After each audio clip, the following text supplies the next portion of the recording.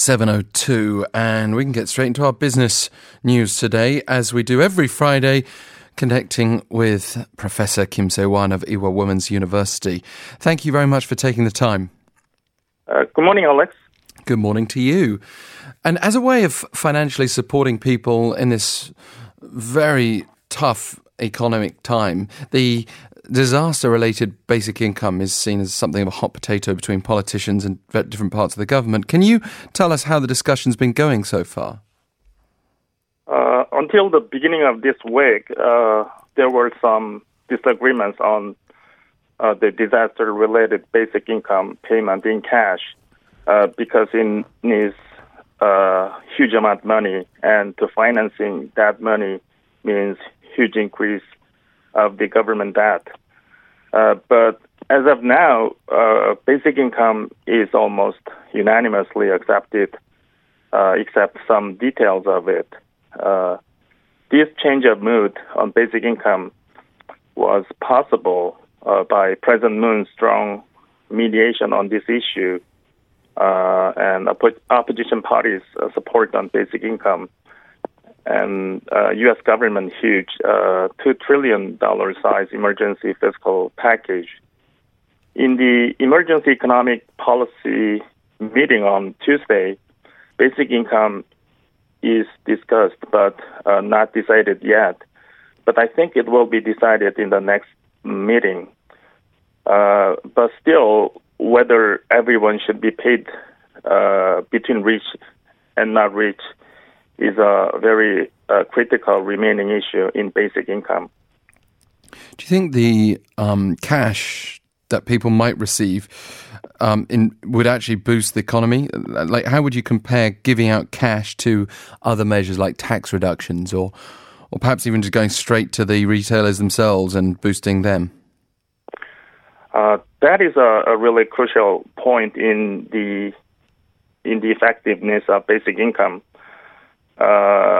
Even though everyone gets like 1 million one additional more money, if people do not buy anything from that money, that basic income does not work at all. And according to our experience in the past, people more respond to extra income. And there are different psychology between extra cash payment from government and tax deduction, even though they are exactly same in real terms. Yeah. It looks that people buy more goods and services from extra cash than from tax deduction. And also, it would be easier for government to provide certain fixed amount of cash to everyone than deducting tax for each person. Yeah, I mean, the idea of having, I guess, coupons for traditional local markets or smaller retailers, similar to the big vouchers that many of us will be familiar with the large department store brands here. I personally think when you get those, right, you've got very little choice but to go out and spend them in those places. And if they could come up with that as a compromise, it might work very well to support those retailers. How do you expect this to be determined by the government, though, and when do you expect it to be? It looks that between general public and government, as we talked about, there is a strong disagreement in paying same amount of cash even to higher income people. They believe that this is not a fairly designed policy. So cash out to people will be focused on middle and low income people, household in the end. And the amount will be around, as we expect, $1 million per person. And government will make a decision on it in the next emergency economic policy meeting, which will be presided by President Moon, I believe, in next 2 weeks. Yeah. However we dress this up, there's the fundamental underlying problem of government debt and all the other extra spending that's going to happen in the coming months, maybe coming years. We just don't know how serious this is going to become. What's your take on the issue? Right. Under these difficult times, it is true that higher priority should be given to expansionary fiscal policy than controlling government debt.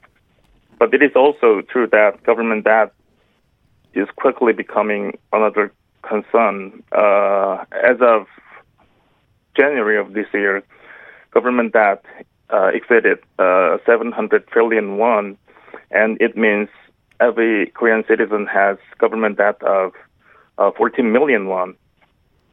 And also there is a possibility that central and local governments together stick to cash out to people program just ahead of general election in April.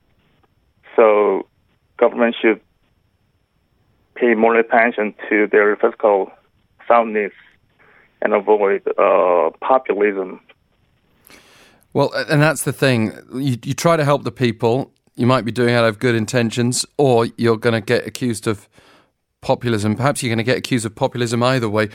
But moving on to the currency swap situation as well, implementing a $60 billion size currency swap between the US Fed and Bank of Korea was seen as a significant source of relief in the middle of this crisis. Can you tell us a bit more about that?